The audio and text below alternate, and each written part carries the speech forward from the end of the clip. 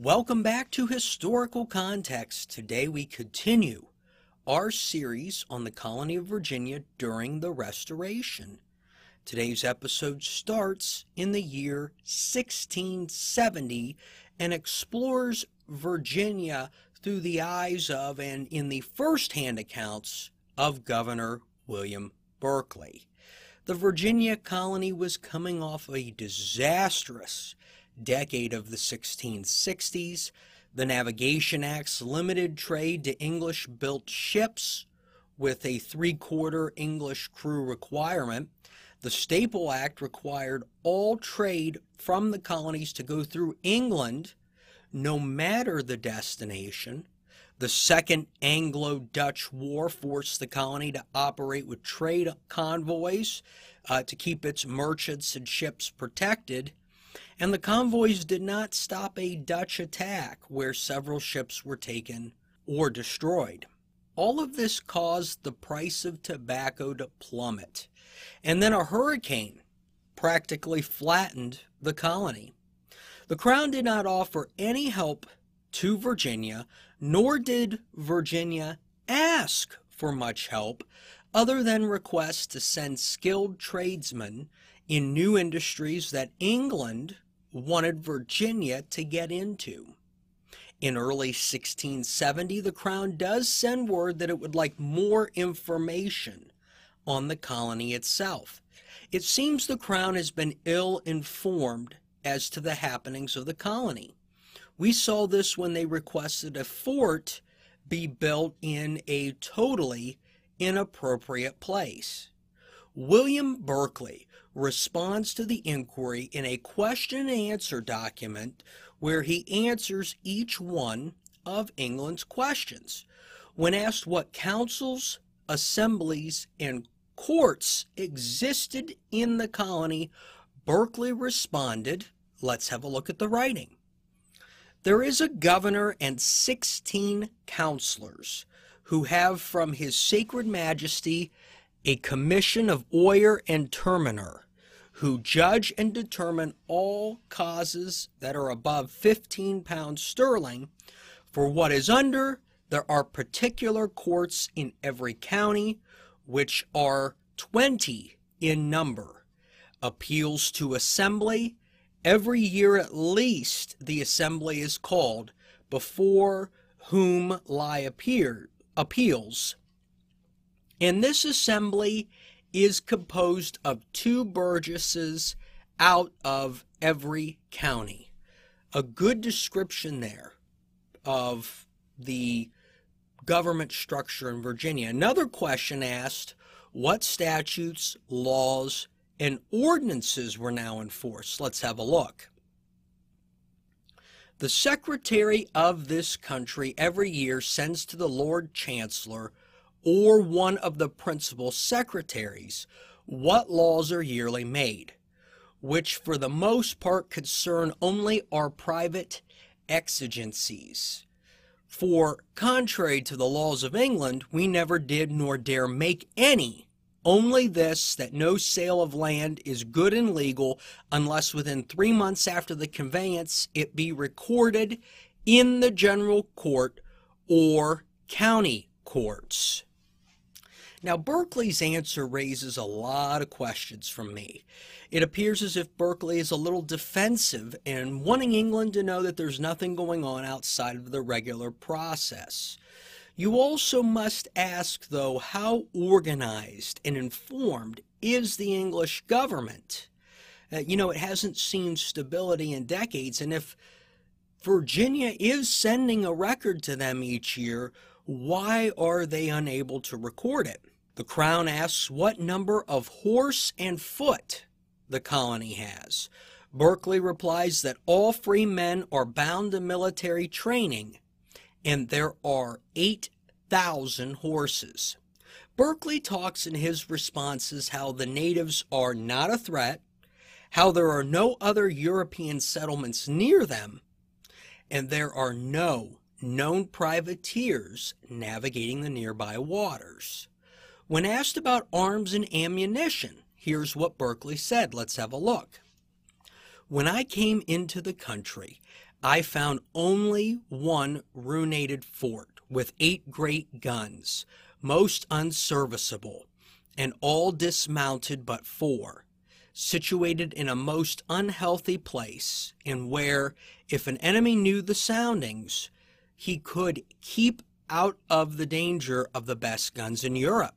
His Majesty, in the time of the Dutch War, sent us 30 great guns, most of which were lost in the ship that brought them. So that ship must have gone down. Before or since this, we never had one great or small gun sent us since my coming hither, nor I believe in 20 years before.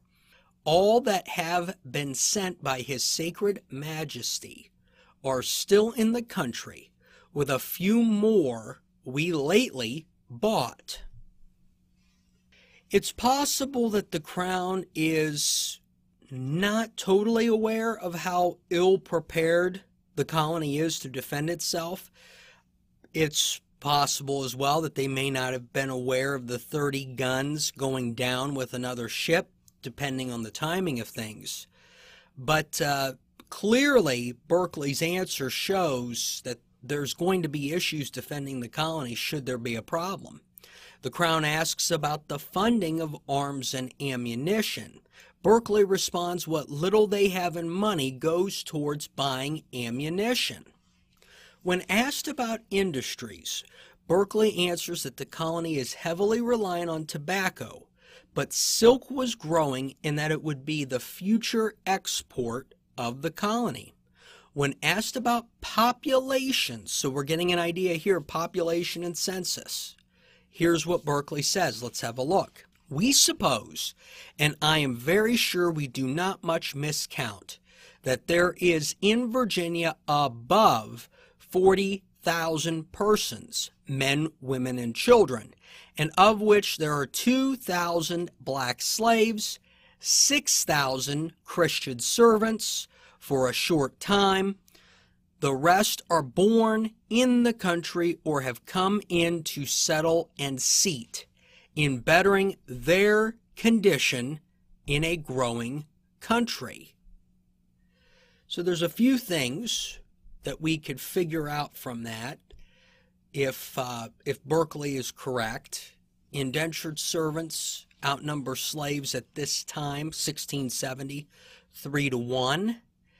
Berkeley is asked about the transportation of servants and slaves into the colony, and he responds that approximately 1,500 servants come to the colony each year, and there have only been 2 or 3 slave ships in the last 7 years. Berkeley is then asked about the number of deaths on the plantations, and this has been a topic that has stuck around Virginia for some time. Let's have a look at what he says. All new plantations are, for an age or two, unhealthy, till they are thoroughly cleared of wood. But unless we had a particular register office for the denoting of all that died, I cannot give a particular answer to this query.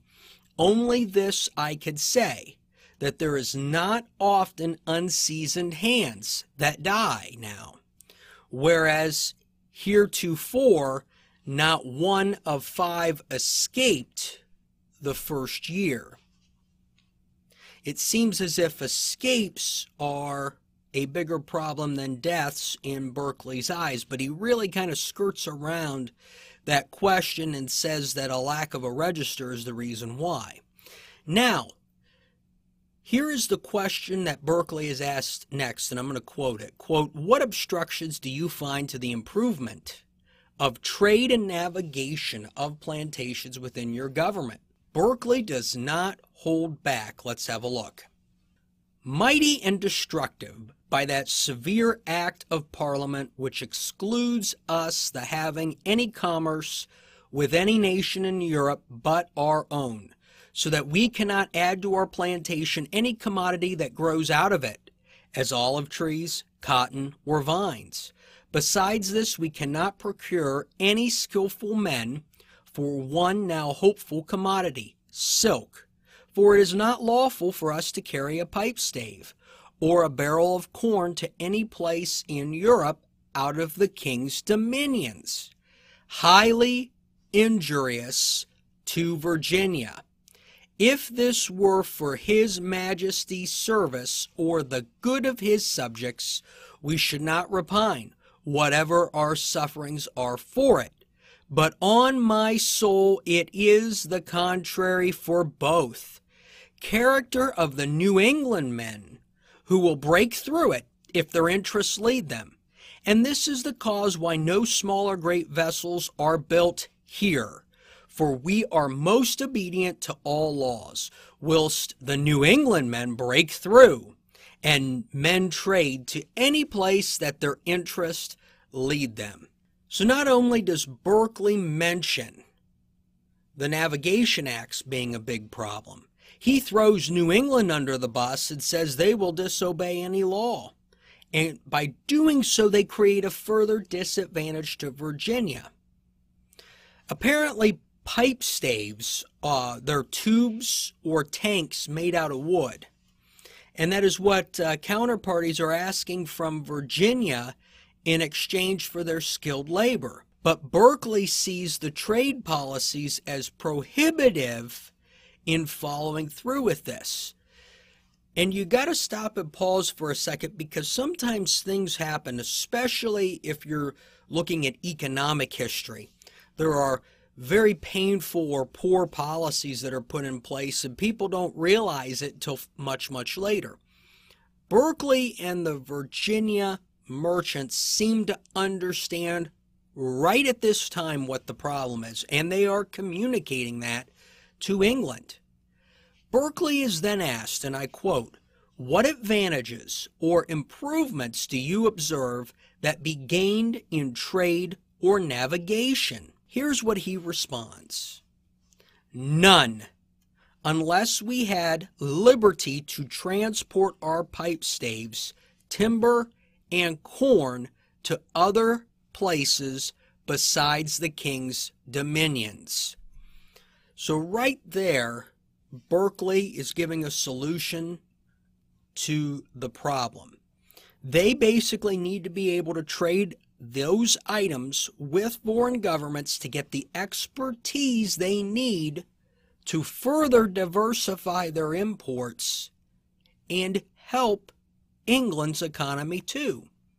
The Crown asks about duties, of which Berkeley answers about the 2 shilling per hogshead of tobacco, and he says that's the only duty being paid by the colony. When asked about the clergy and education, we get an answer that perhaps gives us the greatest insight into the mindset of Sir William Berkeley. Let's have a look.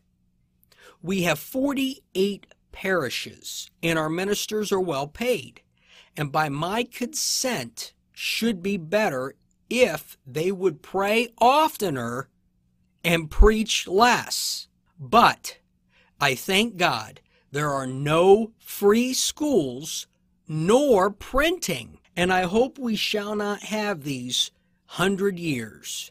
For learning has brought disobedience and heresy and sex into the world, and printing has divulged them, and libels against the best government. God keep us from both."